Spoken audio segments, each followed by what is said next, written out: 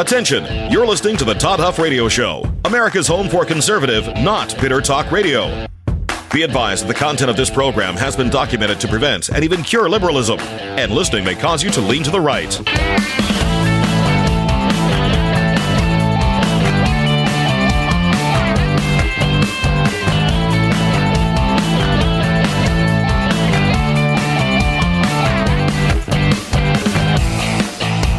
Here's your conservative, but not bitter host, Todd Huff. All right, my friends, here we are back at it today. Back at it, day number 3. There's other things going on in the news here that we may or may not, time permitting, talk about. But I do want to get to things, continue our conversation from the previous 2 days. I don't ever do this. For you, those of you that have listened to this program for some time. By the way, we are quickly approaching our, anniversary. We released the first episode of this program August 10th of 2015. Started as a podcast. Again, some of you have been with us literally from day one, and I am just blown away, really. It's hard to believe it's been that long. We have so much left, God willing, to do and accomplish here, and we're in a lot of ways just getting started, and so we're quickly approaching that. But for those of you that have listened from the early days, whether on podcast, whether on Red State Talk Radio, whether on Freedom 95 in Indianapolis, and soon to be, got some things I want to share with you about that as well, other stations around the fruited plain that we're looking at opening here in short order as well. But you'll know that we don't do series. I come on here, folks, and I talk with you about the things that I think are relevant, pertinent, interesting, funny, helpful to know. There's not, it's not scripted. I have notes. I have points, things that I want to get to. Sometimes I have links to articles. But for the past few days, I have had bullet points of things that I want to get to. In fact, I put those on our stack of stuff on our community page, which you can go to and have an account there. It's free. There's a free version of it. We will eventually have other, like a paid member section, but this stuff is free. You can see the things that I'm talking about. You can look at the bullet points. I post it there under the stack of stuff. And you can comment. This is kind of what this community is all about. I'll probably talk about the community in the days and weeks to come, because this, to me, what we're trying to do, this is not just a talk radio show to me. This is about, it's a movement. It's a movement of people who I would say are conservative, not bitter, of course, but it's a movement of people who want to see this nation return to the fundamentals, the foundational truths upon which she was built. And that's why we're going through this issue of abortion, because I think there's a lot of points that there's a lot of teachable moments, a lot of things that we can extrapolate. And I hope we have a lot of listeners. I hope I've got pro-choice listeners. I don't consider you, by the way, my mortal enemy. I am pro-life. I want to see pro-life policies prevail, but I don't hate you, and I'm not trying to do what the left tells you that I'm trying to do. And you're free to believe that if you choose. I'm going to talk about the issue of abortion today. We've gone 2 days into Roe versus Wade, and all we've done, we've not talked about the issue of abortion itself. We talked about what Roe ruled, what they decided, why that's a problem, why the Supreme Court 100% did the right thing. Forget about the issue that they ruled on. Forget that it was abortion. Just realize that the steps they took to remedy a terrible, terrible precedent for the Supreme Court, regardless of the issue. Take the emotional side of abortion out of it for a moment, which I know it's highly, highly emotional for folks. But what the court did is actually in the best interest of our constitutional republic. We talked about that earlier in the week. And yesterday we went through kind of painting the picture of how a lot of things have been intertwined here. Why the radical left is very upset. Not just because abortion is so important to the radical leftists, but also how we got there. We went through the Merrick Garland process, and we went through just the election, Trump, Hillary, Mitch McConnell, not having hearings on Merrick Garland, the passing of Antonin Scalia, the nomination of Neil Gorsuch, Kavanaugh, Amy Coney Barrett, the death of Ruth Bader Ginsburg. We went through that. We painted that picture and illustrated why it's not just the issue of abortion. It's also how we got to the point where there are 5 to 6, what folks call conservative justices on the Supreme Court. So that's the past 2 days. You can go back. You can listen to those. Those are readily available for free. You can go to the community.toddhuffshow.com, and go back to previous episodes. You can also download the podcast. It's not hard to do. Just search Apple Podcasts for The Todd Huff Show, or Spotify, or iHeartRadio, or wherever you listen to podcasts. So that is how we get to today. So today, I want to talk about what the Dobbs decision, which overturned Roe and overturned Casey. I want to talk about what that decision is not about. I want to talk about where this can go, where I think it will go from here, might go. And I want to talk about fighting the issue of abortion politically and morally, and just how to go about that. I do think we have to differentiate between different types of people. There are people who are pro-choice. They're not pro-abortion. Some people are pro-choice, and they believe that that's the proper way to frame it. I strongly disagree with that, and I'll explain why today. But I respect those people. In fact, you may recall an individual that was on our team who I fondly referred to as Pause. It was pro-choice for reasons that I could...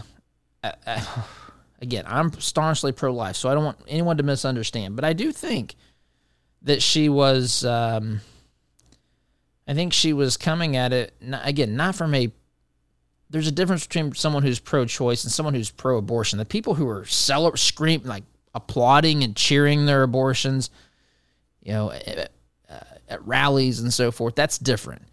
The people who feel like they are out of choices, again, I'm not saying I agree with it, but I think we do need to be sympathetic. There are some difficult questions that we all have to at least acknowledge as well that come up. Now, they're rare, but they still need to be discussed, and I've heard some of these things. You have undoubtedly as well. So let's start with, what is this court's decision in the Dobbs case? What is it not about?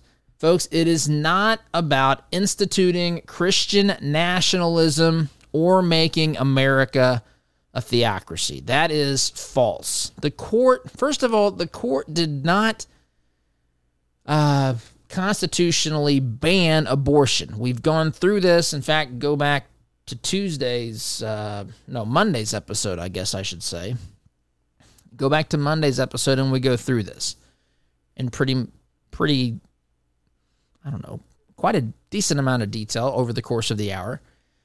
And it's not about that. It's not about establishing a theocracy. It's not about Christian nationalism. It's not about violating the First Amendment. It's not about religion. It was about the merits of the case. It was about the role of the court. It was about the criteria upon which the court made its decision.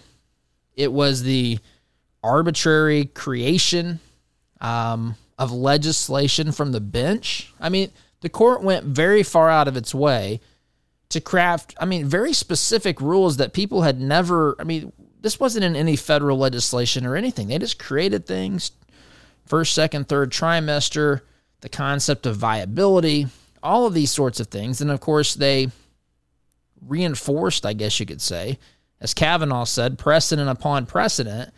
In the Casey case in the early 90s, where they kind of doubled down on the Roe decision.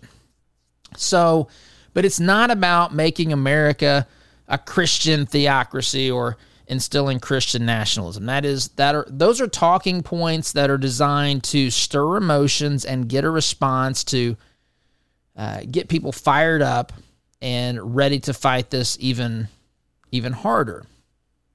Secondly, no one is, quote, forcing their religion on anyone. No one is forcing their religion on anyone as it pertains, again, to the court's ruling in Dobbs and the overturning of Roe and Casey. That is not what's happening here. All the Supreme Court ultimately did was say it's not in the Constitution. The basis upon which the rationale the court used is not the way that the court should be acting. It's not that they created things out of whole cloth. That's the job of Congress, to legislate. It's a big problem. The court should not be creating legislation.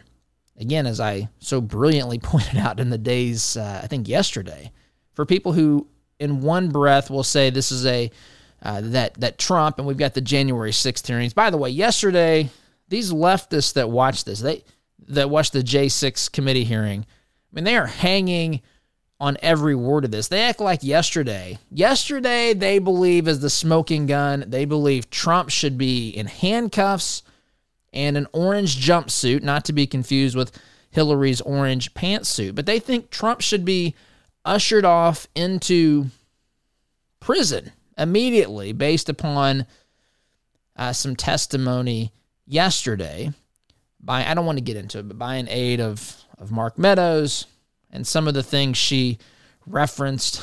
I mean, she wasn't even present. It was hearsay. Again, it's not a court of law, but again, they want you to think it is when it appeals to them. Kind of like climate change, right? When things get really hot, you'll see articles in the New York Times or wherever that'll say things like, hottest summer ever, what are we going to do? But if you're in a point where the weather is refreshing and it's not warmer than usual, and you pointed out, well, Todd, that's because climate and weather are different things. Well, you can't have it both ways, right? And so you can't have this J6 committee on the one hand be designed or hope to have the impression that this is a very legal, very systematic, very logical process where there's due process and all of this, but at the same time acknowledge that, the evidence that this aide, I don't have her, it's Cassidy, so I don't have I wasn't planning on talking about it. But anyway, you can't say that this is like some sort of legal, real intense thing, as far as following very specific rules of evidence and so forth, and then allow hearsay evidence. It should be viewed for what it is, which is first and foremost a political theater is what it is. So that's going on. Time permitting, we'll talk more about it. I doubt we'll get to that today, though. So, but this is getting back here to the issue of abortion, and I'm going to take a break in a minute. Going to do better here to keep us on track time-wise. This is not about Christian nationalism or theocracy, the court's ruling. It's not about forcing religion upon anyone. It's not even about legalizing or outlawing abortion. It simply returns the issue to the states. Now, what the states are doing, these trigger laws, and you may have seen that a couple of states had trigger laws stopped by a temporary injunction. I believe Louisiana was one, and I saw this yesterday. I can't remember the other. She may not have that pulled up either. But there's going to be court challenges. There's going to be states that take certain action to prevent abortion or to limit it or to restrict it or to regulate it in some way. Utah was the other. I feel like I read Texas too, but you just tell me Utah as well is a state that had a trigger law that was maybe stopped by the courts. So there's going to be this process. And once we get to what states are doing, then some of these other arguments might be relevant. but it's not relevant with what the Supreme Court decided. It's not about any of this stuff. It's not theocracy, forcing religion, legalizing or outlawing abortion. It simply returns the power to the states. States may then take action to legalize, to say no limits on abortion, or to restrict it, or maybe to completely try to outlaw it, whatever the case may be.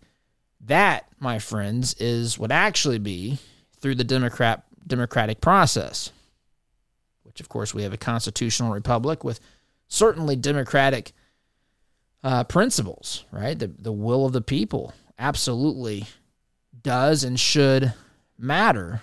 And so this allows states to make their own rules. If Congress, I have to take a break here, but if Congress decides, U.S. Congress decides to try to codify Roe or to codify Casey or both or whatever, they can try to do that. But they haven't done that, so there is no federal law that legalizes abortion nationwide. So the courts did exactly what they should do, and I went through that in detail over the past couple of days. So where do we go from here? Where might this go from here? Well, there's some things to keep our eyes out open for, and then we're going to get into some of the arguments that people are making. I want to share with you some of my thoughts on these things, and we'll do that in due course, my friends. You're listening to Conservative, Not Bitter Talk. I am your host, Todd Huff. Back in just a minute.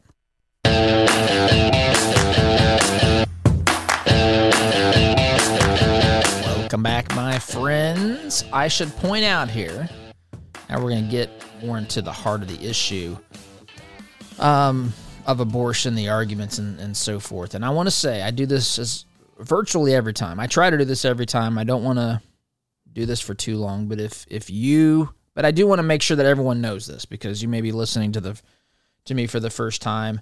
I think this is where some people, sometimes people are maybe misunderstood. Even if what they're saying is true, I think sometimes this sort of thing needs to be said. So if you disagree with that and think that I say it too much, just hang on. We'll get to the issue in a minute. But if you've had an abortion, if you know someone that's had an abortion, this is not, I sincerely mean this is not 1%. It is literally 0% about trying to stir up emotions. I know that that's probably happened as all this discussion has been going on. This is not about that. In fact, there used to be a group of women who met in our church, or it was a group of women in our church who had abortions, and they met to talk about that, because it hurts people, right? And so the point is that there are groups out there. There are groups out there, and may I also say that the God of the Bible is a graceful God, and he offers healing and restoration. And so this isn't about stirring up those emotions and trying to heap guilt upon you. That is not my point. What I'm interested in is what we do from this point forward. So, that being said, I hope that suffices for the rest of this conversation today. So where can we go from here? Where can this go? There's all sorts of things that have popped up, right? From calls to codify Roe and Casey, which I've talked about. They've not done this. They could have done this at any point, by the way, since 1973. This case, the idea that this case was decided on ridiculous concepts, again, nothing to do with abortion, just the way that they got to the decision, that was there for anyone with a hint of objectivity to see. Anyone who understands the role of government, what the court's supposed to be doing, it was there for anyone who cared to see it. It's been there for 49 years. They could have codified it at any point in time. They did not, but that's something that could happen. They haven't done it. It would be obviously difficult with the realities that the Democrats face in the House and the Senate, but that is something that they could campaign on and all this sort of stuff. So that's out there. But as it now stands, states can regulate abortion to the degree that they see fit. So that's going to happen. That's already been happening. I referenced already that there's a couple of states. Lots of states have these trigger laws, which basically said if Roe ever becomes law, if Roe ever gets struck down, these laws are going to be, they're basically waiting to be activated in certain states. And so there's a whole host of those, and they will be, these laws will be implemented, and of course challenged legally. So there's going to be that whole process. So get ready for that. There's going to be a lot of litigation and, injunctions and stopping laws and debating laws and all this sort of stuff. And again, this will happen. So we're talking at the state level now. So it's going to be all over the place, right? There's calls now to put term limits on Supreme Court justices, which is not going to happen.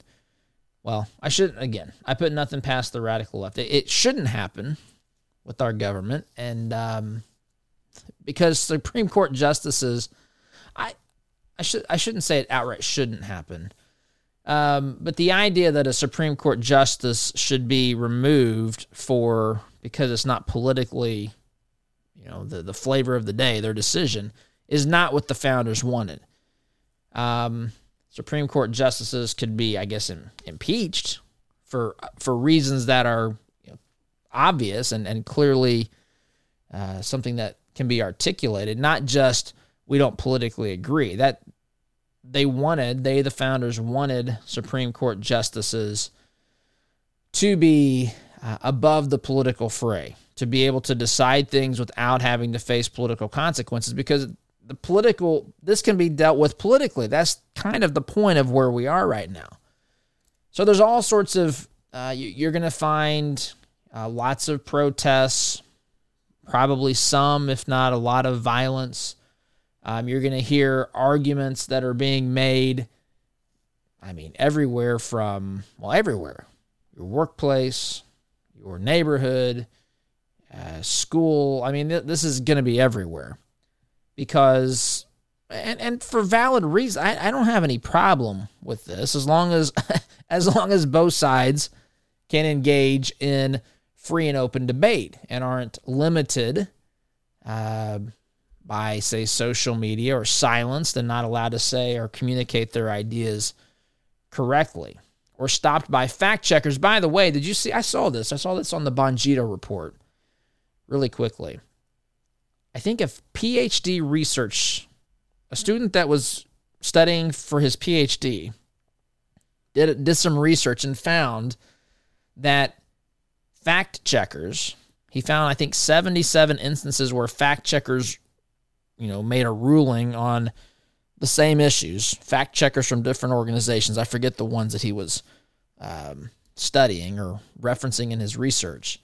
But they disagreed on their findings 8% of the time, which on the one hand, you might think, wow, they're 90% of the time they're in agreement. But folks, these are supposed to be fact checkers. And there shouldn't be an 8% disagreement. So that means if you're silenced because the fact checkers say that your opinion is factually wrong, whatever that even is supposed to mean at some level, if that's the case, 8% of the time, they're silencing you for something, at least according to this research, that's not even based in fact. That's kind of the whole point. That's why we should be able to speak freely, because it's not as cut and dry as that. Context matters. Context matters, as it turns out. You should be able to make your case, and people should take it or leave it. That's why I actually love having the left make their arguments, because it actually makes my job easier. I'm more perturbed when they try to call people who disagree with them names, because we don't get to the real issue then. Let's get to the issue. Let's talk about the issue. Let's talk about your logic and reasoning. Because when that happens, my friends, conservatism runs laps around this crazy radical leftist ideology. And it's because it's based upon emotion, raw emotion. You can see it. You can see it through this issue that we're dealing with today. So, looking up at the clock, and Oz trying to get my attention. Quick timeout is in order. When we get back, we'll continue going through the issue of the past 3 days. going through the issue of abortion. We'll continue this after the quick timeout, my friends. Sit tight. Back in just a minute.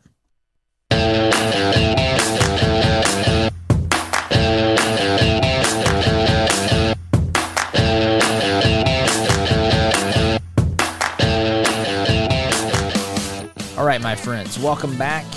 So, let us continue delving into this issue of abortion. And I want to summarize my perspective on this. Again, this is not for people. I mean, this is not to heap insult upon anyone who's had this or guilt, but this is my view. I think it's clear. First of all, life begins at conception. That is not something that is an opinion. That is factual. If anyone does not admit that, they are being intellectually dishonest. If anyone tells you that they are pro-science and do not agree that another person's life begins at conception, they are, again, either being intellectually dishonest or just outright lying about what they actually, about the truth, because that is scientifically demonstrable. Life begins at conception. I mean, it is beyond. The left says that they're the party of science. We'll prove it. This is. There's not debate on this. This is actually what it is. Another human life. So, I say, and I think that this stands to reason. I've said this on this program before. This is a very basic concept that I think the founders would absolutely agree with.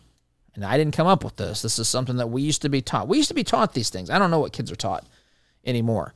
But my freedom to swing my arm ends where your nose begins, or vice versa. Your freedom to swing your arm ends where my nose begins. And that's just, a kind of a interesting way to paint the picture that says we're free. We're created to be free by Almighty God with certain unalienable rights, and that we can live our lives as we see best until that physically causes an issue with someone. And the issue would be it infringes upon their life, liberty, property, pursuit of happiness, right? And so it doesn't mean that we can't hurt someone's feelings. That's not what it means. It means to literally impact someone's life, liberty, pursuit of happiness. So the issue with abortion, to me, and my way of thinking, is that it's another human being. It is genetically another human being. That is 50% the DNA of the mother, 50% of the father. It is alive. This newborn, this new life, it is a very basic stage, but it has all the qualifying characteristics of being alive. He or she, that unborn child, begins to grow at that moment of conception. In fact, science has recently discovered there's a explosion of light at the moment of conception. Just an absolutely amazing thing. So now the issue becomes, does that person, even though that person, look, I admit that the person is at the earliest stages, but to say that that the life is not a person is, again, not being intellectually dishonest in my estimation. That is a unique life. Now, someone can try to make the argument, and this is where I would say this is the argument that I think people on the left, if they want to try to have it with someone like me, would say, well, this, person, this new life is not, developed enough to have full rights. Again, don't misunderstand me. I'm not saying I agree with that. But to say that the new life is not a person is just not scientifically accurate. It is scientifically accurate to say it's at the beginning phase of its development, that life. When I say, I mean that the life is that person is at the beginning stages of his or her development. So the issue then becomes, can the person who in whose body the baby is growing and living have the right to, take that other individual's life. That becomes the issue. The issue is why, and is that justifiable? Does that not, by that, when the new life is formed, does that not then create for us the exact paradigm that I said? The right to swing your arm ends where another's nose begins. In this case, it's someone's entire body, and it is a direct infringement upon their life if the intent, well, of course, the intent of an abortion is to terminate the life of the unborn child. And so, unless we're prepared to say that humans have fundamental rights at different stages of development, which I don't know how you begin to quantify what this is, then you're kind of forced into this. Now, you'll hear people say, my body, my choice. That's not correct. I mean, the life is growing inside someone's body. I'm not going to overlook that. That is a big deal. That is the way God created it to be. But it's not the woman's body. It is the unborn child's body that we're talking about. In fact, that's exactly what an abortion is, targeting the unborn child's body to end that child's life. Whatever terminology we want to put around it, that's what's happening. And I just think we need to talk about this honestly, because that's where, in fact, I've actually reached out to the group that I've referenced on here, where they help women who've had abortions, who've struggled with this issue. I've reached out to see if anyone would want to share their story, because I feel like that's part of this equation that's not often told. And if that describes someone in the audience, I mean, I'll be very gentle with this. This is not about political anything. It's just about, I feel like these stories need to be told more often. The consequences that people have to live with and deal with. It's a real thing. And likewise, I mean, look, I would even consider talking with someone who would tell me that, hey, having an abortion was the best decision. It's impossible for me to get here, to be quite honest, but I would entertain that discussion as well, to tell to try to share the perspectives here. But my body, my choice is not correct. Abortion as healthcare is not correct, at least as from the perspective of the unborn child in particular. And keep government out of my bedroom is not correct. This is decisions that were made. Look, there's always exceptions to the rule. Rape and incest, I get. That adds another layer of complexity to this. I recognize that. That adds another level of just messiness to this. And there's some terrible people that are inflicting those sorts of crimes and evils upon women. But this is not about someone sticking their nose in someone's bedroom. This typically is about actions that people have taken in the bedroom or wherever, and now they want to say, I don't want to live with the consequence of this. Most abortions, whether we want to admit it or not, statistics show that it is an elective procedure. It is something that people say, I'm not ready for, it's too expensive, whatever. They'll check elective. There's some states, I know Florida has some data on this. There's other research that's been done as well.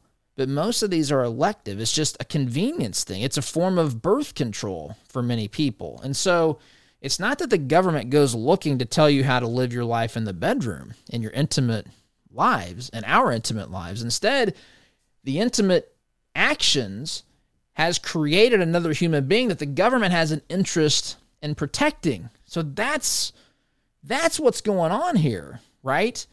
And so these talking points are not accurate. They're simply not. My body, my choice is inaccurate. Abortion is not healthcare. And of course, people say abortion is healthcare. Keep government out of my bedroom is not the proper way to look at that either. So anyway, timeout's in order. going to continue this discussion with the time we have left. Listening here to Conservative Not Bitter Talk.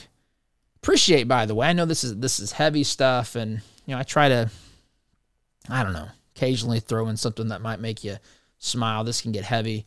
I don't want to be misunderstood. I'm not making light of any part of this, but if I'm saying something and it reminds me of Biden falling off his bike, I might throw that in there. But timeout's in order. Sit tight, my friends. Back here in just a minute.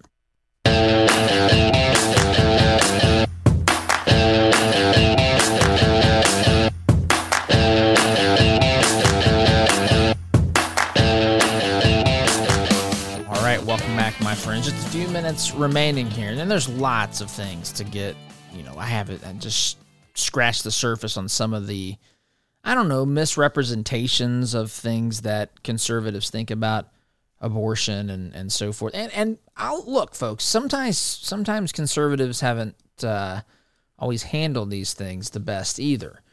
So again, case by case, the details turn out. Who would have guessed? Context actually matters. But oftentimes our perspective or my viewpoint, I don't want to put you into the argument here since I'm the one that was sharing my viewpoints, but it's often misrepresented. In fact, I've shared on here before when I was in college at American University. I went to Butler, but I was in a semester program at American University, Washington, D.C., and we were debating abortion, and one of the girls that was debating it with me chimed in and said, "You're just anti-choice." And I said, "I tell you what, I'll allow you to call me anti-choice when you allow me to call you anti-life." And she paused and had never considered that before.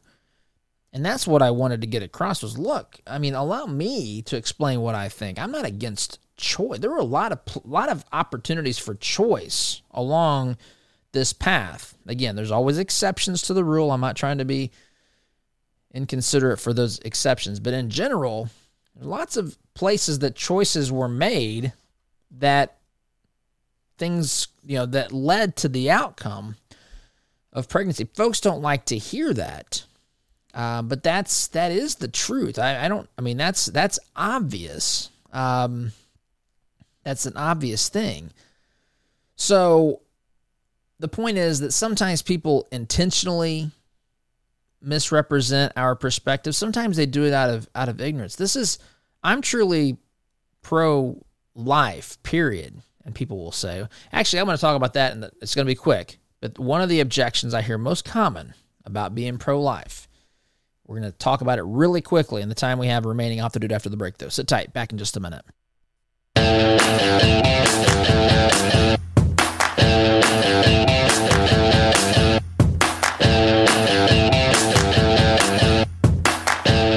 All right, my friends, not a lot of time, but I'm going to say one of the most common things that you hear today, and I don't have time to talk about one of them, which is apparently having an abortion is the same thing as requiring someone to donate a kidney, which we'll talk about that probably in the days to come. But I think the more common thing that you hear people say right now anyway is that conservatives aren't pro-life.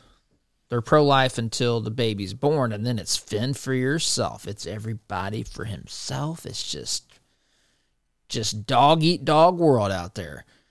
And that is a misrepresentation of truth. The problem is, to a leftist, they say in order to support something, in order to really be in favor of something, you believe in some federal program. But see, a conservative like me says that's not the most effective way to go about handling this. In fact, the government basically screws everything up that it touches. In fact, if you look at the problems that we have in this country today, if you look at those across the board, they're almost universally, they all go back to the way that the government has handled issues.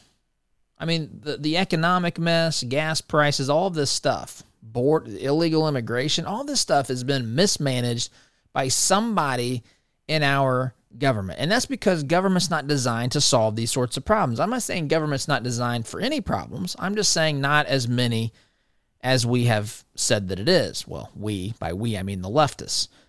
And so it's just an erroneous way of thinking, because conservatives actually just find there to be better avenues to provide for people who have needs besides through the government. So it's just not the correct way of thinking about it, but it's still an objection. I've got to go. Thanks for listening. SDGC tomorrow. Take care.